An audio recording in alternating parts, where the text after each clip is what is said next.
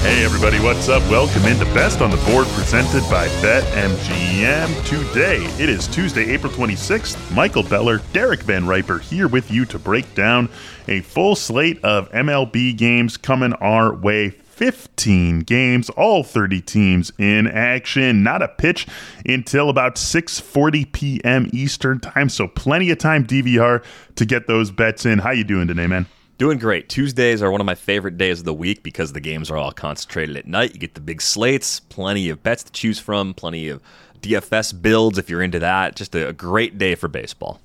It really is a great day for baseball, and hey, a lot of new series starting as well, with Monday being either a getaway day or a day off for a lot of teams. Of course, you got some 4-game series starting on Mondays every so often, on Monday through Thursday, but a lot of new series starting on Tuesdays as well, and this Tuesday, no exception to that. We're going to take a look at a bunch of different bets across this 15-game slate, and DVR, want to start off with the team that is very near and dear to your heart. Maybe no longer physically near after your move out west, but still the Milwaukee Brewers, that team near and dear to your heart. Brandon Woodruff taking the mound for the Brewers tonight against the Pittsburgh Pirates. Mitch Keller on the other side of this game. We're looking at money line odds on this one of Brewers minus 175, Pirates plus 145, and an over-under of just 7 runs, thanks very heavily to Brandon Woodruff.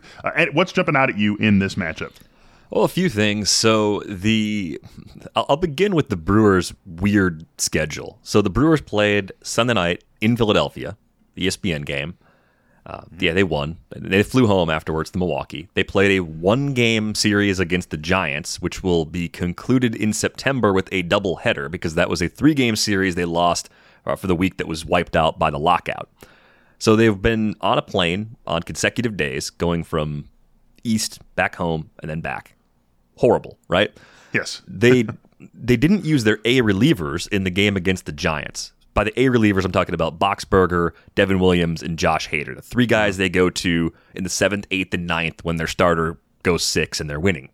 So you've got Woodruff against a bad Pirates team. You have a fully rested bullpen. You have a Brewers offense that is pretty bad, second worst in MLB by WRC+, that is also on planes every day for the last couple days. And I think you've got a surprisingly difficult matchup against Mitch Keller. I know Mitch Keller is 0-3 with a 6.23 ERA, a 1.69 whip. Everyone's saying, what are you talking about? What is difficult about dealing with Mitch Keller? He has made some improvements. He's one of those guys that actually pops right now in our friend Eno Sarris's pitching model. The stuff itself, the actual pitch mix, is now above average. The location numbers are above average. And now he's getting this team that has a Manfred hangover, as I'll call it, where it's a team in a slump that also is fatigued from this goofy travel schedule. All the things are lining up here for this game to go under. Yeah. So I'm under 7. I don't know if I've ever actually bet an under 7 in my life, but everything lines up for this game to be a very tight, low-scoring game, and I think part of it's Brandon Woodruff dealing, part of it's a healthy, rested Brewers bullpen, and the other part of it is Mitch Keller probably being better than the results would lead us to believe through his first 3 starts of this season. A couple more nice things that you get in this, too, because it is such a low number, even though you line up all the reasons why there's good reason to believe that it can go under that. You're getting plus 100, so that's nice. You're getting even money. You're not having to lay any juice here. And I'm going to safely assume, without knowing for sure, that the Brewers probably just sent Woodruff straight to Pittsburgh. I'm sure he didn't make the trip to Milwaukee then just to make the trip to Pittsburgh. Right. So yeah. That's so it's not like he's had to undergo a couple of flights in a couple of days. So that's nice for him too, that he just was able to get right to Pittsburgh, get ready for this start. And I mean, the Milwaukee offense is going to be an interesting one to watch over these next few weeks. You know, as we start to get more data and get larger samples and maybe get some warmer weather, so we're not just dealing with the cold weather caveat for the bulk or for the 100% of our season sample. It's going to be interesting to see if what we've seen so far from the Brewers is what they are, or if we're just seeing a particularly bad stretch of offensive baseball from them. We didn't think they were going to be this gangbusters offense coming into the season. there's reason to believe that there's reason at least for hope that they can be better than what they've been. So that's going to be interesting to watch from a betting standpoint, just in terms of their run totals, the support they're going to give to the starters. Can they rally back against bullpens? Like, that's going to be something that we need to have a good handle on in the betting world as we get into and deep into May and the weather starts to turn. Yeah, I mean, eventually Luis Urias comes back, and he was a key bat for them last year. Colton Wong's been in a slump to begin the season. Lorenzo Cain looks his age right now. Maybe there's a turnaround coming from him. Hunter Renfroe's been kind of okay, but he hasn't been as good as Avi Garcia was a year ago. You look around almost every corner of this lineup, and someone or a position group is underperforming expectations right now. So they will probably find a higher level than bottom of the scale offense. But I think they're below average until they go out and make an addition, or until we see a version that looks more like MVP Yelich show up. I mean, there's so many things they need to fix with the offensive side of this team. All right, DVR, for my first pick, I'm going to another one of the earlier games for today, and that is Padres and Reds getting together in Cincinnati. This is Joe Musgrove taking the mound for the Padres, Reiver Sanmartin for the Reds. Minus 185 on the money line for the Padres, plus 150 for the Reds, and a total of 8 runs. But I'm eschewing all that. No first 5 bet for me here either on this one. I'm going straight to Joe Musgrove and his strikeout prop. It's just at 5.5, and it's minus 155. So you're going to have to pay a little bit of juice on this, but this just feels like something of a layup to me, DVR. I talked about this last week, how we're going to be really attacking the Reds strikeout props because they're just straight up a bad offense. 27% K rate right now, the highest in the majors. Joe Musgrove, meanwhile, has struck out a little bit more than 30% of the batters he has faced by start. 8 Ks, 6 Ks, 7 Ks, with that 7K game being his last outing, which was against these same Cincinnati Reds. And then something that really puts this over the top for me and is another big reason why I think we're going to keep on circling back to the Reds and at least just checking out what the opposing starting pitcher's strikeout prop is every single day. They're 22nd in walk rate, and they're dead last in WOBA. So they're not going to make opposing pitchers work that hard. At least they haven't shown us anything over the first 3 weeks of the season that suggests they're going to make starting pitchers work that hard. They're not going to run up pitch counts. They're not going to make you work deep counts. They're not going to make you have high-stress innings, even in innings where it feels like you're able to get out of it. Like, it's a relatively easy assignment for pitchers, and so much of buying into strikeout props is buying a pitcher being able to pitch deep, because even someone like Joe Musgrove, who's striking out 30% of the batters he's facing, it doesn't necessarily mean he's going to mow down 9 guys in the first 4 innings or something like that. You need to be able to work deep into a game to feel good about going over those K numbers. And the Reds, they just don't make pitchers work that hard. They haven't done it this season yet, and it doesn't seem like they're the sort of team that's going to suddenly flip that switch and make starters work really hard to get through 5 or 6 innings. Add that all up, I'm comfortable paying the minus 155 on Joe Musgrove to strike out at least 6 Reds tonight. And nobody strikes out more than the Reds do as a team so far in 2022. It might not stay that way all season, right? A healthy Jonathan India changes a little bit about their lineup, but they're still probably going to be a team that finishes top 6, top 7 in K percentage this year, if they even improve that much. So I like this call a lot. I think Musgrove is an efficient pitcher, fits the mold really well. The one thing that I'm looking for just going forward with the Reds is what happens as the schedule gets a little bit easier. They had a road series against Atlanta. They had 2 against the Guardians. They had 4 on the road against the Dodgers, 3 on the road against the Padres, and 3 against the Cardinals so far. So it's been a reasonably difficult schedule. But all the playoff teams right there. Yeah, but you're right to pick on them at this point, especially with Musgrove. Yeah, feeling good about Joe Musgrove taking the mound against them. And I think a lot of people should be feeling good about Max Fried taking the mound against the Cubs. First game of a Braves-Cubs series in Atlanta. The Braves, understandably favored at minus 175 in the money line. The Cubs, who will be sending Marcus Stroman to the bump, and Stroman has struggled so far this season, his first with the Cubs. They're at plus 145. We got an over-under of 7.5 on this game. But DVR, we find our way back to another strikeout prop. What do you got for us? I like Max Fried over 5.5 strikeouts. Minus 130, but I mean, I'm just not buying the Cubs' overall offensive numbers right now. I think there might be a little bit of juice in the numbers from the 3-touchdown game against the Pirates on Saturday. I think that might be skewing the numbers just a little bit since we're so early in the season. So I think we need to be realistic about expectations of what this Cubs offense is and who these players are likely to be over the long haul. Are they a little better than we expected? Okay, I can concede that. Are they a team that's going to be above average offensively all year? I'm not even willing to make that sort of commitment yet. Part of this is about Fried, though. Fried has been excellent so far this season. 17 Ks against 1 walk in 18 innings. The key for me is keeping the control as good as it's been enables Fried to consistently pitch deep into games, right? This is similar to your argument with Joe Musgrove. It doesn't have to be 9 Ks in 5 innings from Max Fried. He's the kind of guy that can go 6 or 7 innings relatively easily if he's not having issues with walks. It looks like some legitimate skills improvement from him early on this season.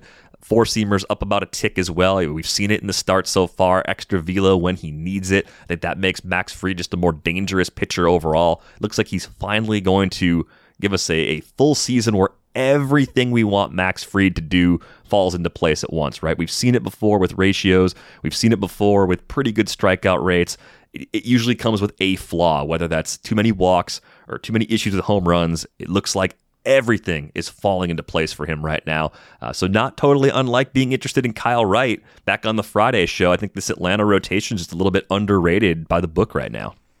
It feels that way for sure, and I'm interested to watch the Cubs now in a step up in weight class from most of what they have seen this season against Atlanta, because the first 10 days of the season we saw a really different approach from the Cubs offense compared with where they were in 2021 and in 2020 in the shortened season, where they had just a ton of swing and miss, a very impatient team at the plate. We saw extreme plate discipline from the Cubs over those first series, first 2.5 series of the season, not swinging and missing a lot. And those are still reflected in the numbers because we're so early in the season. But it's been a very different team over these most recent 10 days. A lot more swing and miss, not quite the same amount of plate discipline. And this just goes top to bottom. So would like to see what sort of team-wide approach we're going to get from the Cubs as they go up against a pitcher like Max Fried, who, outside of that opening series that they played against the Brewers, they really haven't seen pitchers of that caliber again this season. It's been a lot of Pirates on the schedule for the Cubs thus far this year, so it's going to be fun to see what this team is against a much better group of pitchers like the one that they are going to see in Atlanta to start off this week. Not a play for me, but I would lean in the same direction as you with Max Fried, and I'm excited to see if Marcus Stroman can bounce back in, frankly, what's been his toughest test of the season as well. A couple of rough outings in a row here, and now he gets a very tough assignment with the Braves on Tuesday night. I'm going to keep the strikeout props rolling. We got a couple more plays here, but I'm just going to keep the strikeout props rolling. And this is a little bit one. It's going to be a bit more of an ask here. Carlos Rodon going up against the Oakland A's tonight. I say he goes over the 8.5 strikeouts that is set as his line. Now, get a little bit of a nice price here, plus 120, because, hey, no matter who you are, no matter what lineup you're facing, it's hard to strike out 9 dudes in a Major League Baseball game. So we're getting plus 120 on Carlos Rodon to go over the 8.5 Ks against the A's. This is going to sound very similar to the points I made with Musgrove against the Reds, just changing out the names and the teams. A's, 25.4% K rate, 5th highest in the majors. They're 22nd in walk rate. They're 22nd in WOBA. Just like the Reds, they're just not forcing pitchers to work that hard to get through 6-7 innings. Carlos Rodon, 44.6% of the batters he has faced, DVR, have gone down on strikes, 29 Ks in 17 innings. And always the case with Rodon, we're just always going to be a little bit wary about the health of that arm.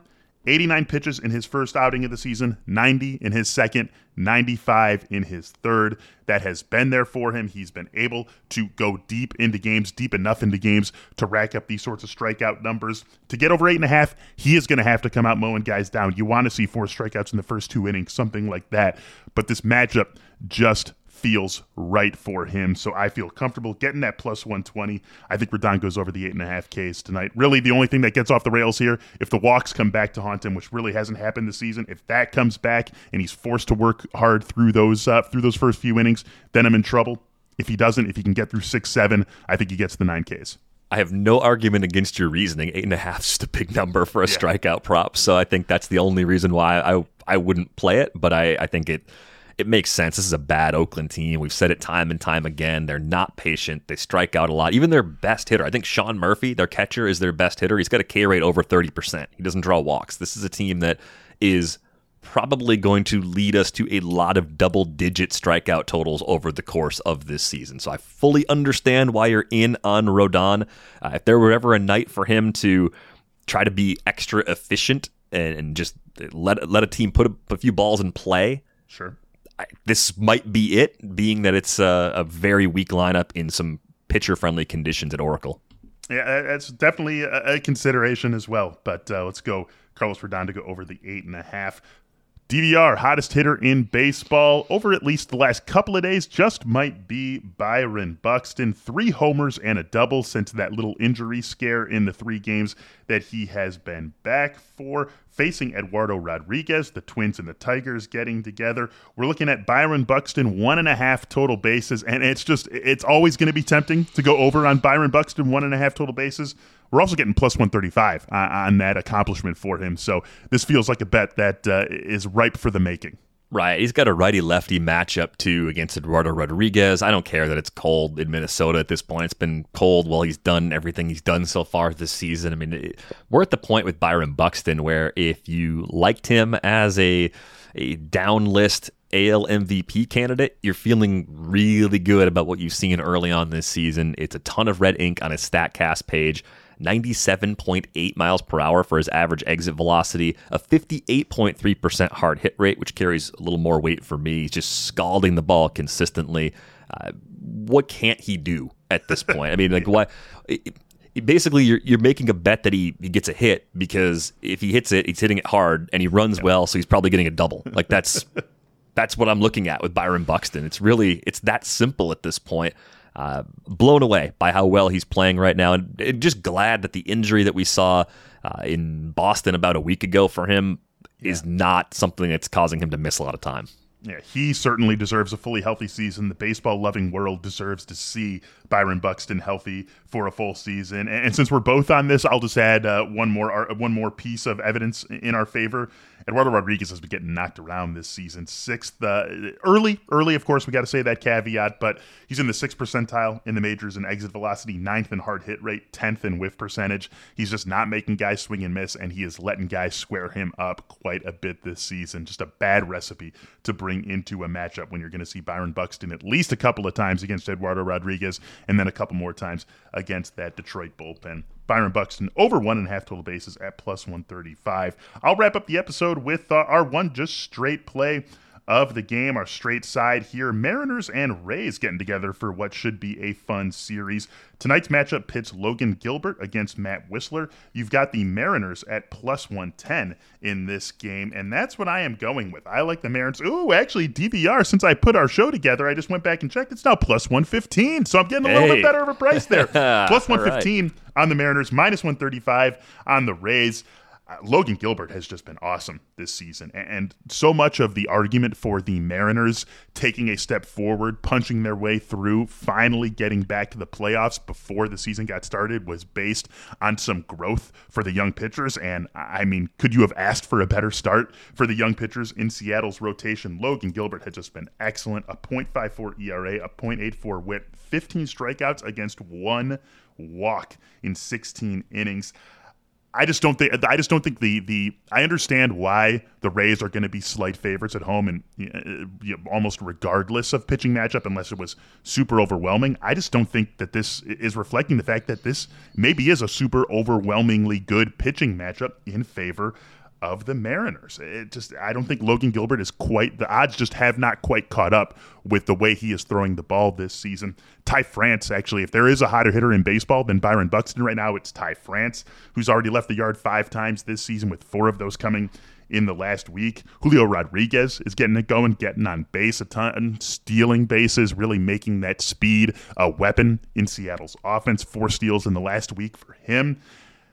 Mariners are a very fun team, a frisky team, and they seem to be putting things together here, but this really comes down to Logan Gilbert should not be getting plus 115 against almost any team in the majors right now, and certainly not in a matchup where he's just flat out, no doubt about it, the better pitcher with Matt Whistler going to the mound for the Rays. So give me the Mariners at plus 115 to win this game. Yeah, I mean, you want to go first 5. Mariners plus 105 is out there too. If you're worried about what happens in the late innings, although Seattle's got a good bullpen, so you're looking at 2 teams that easily could meet in the postseason, and I think this is going to be a really exciting series. A good look at both of these teams just a few weeks in.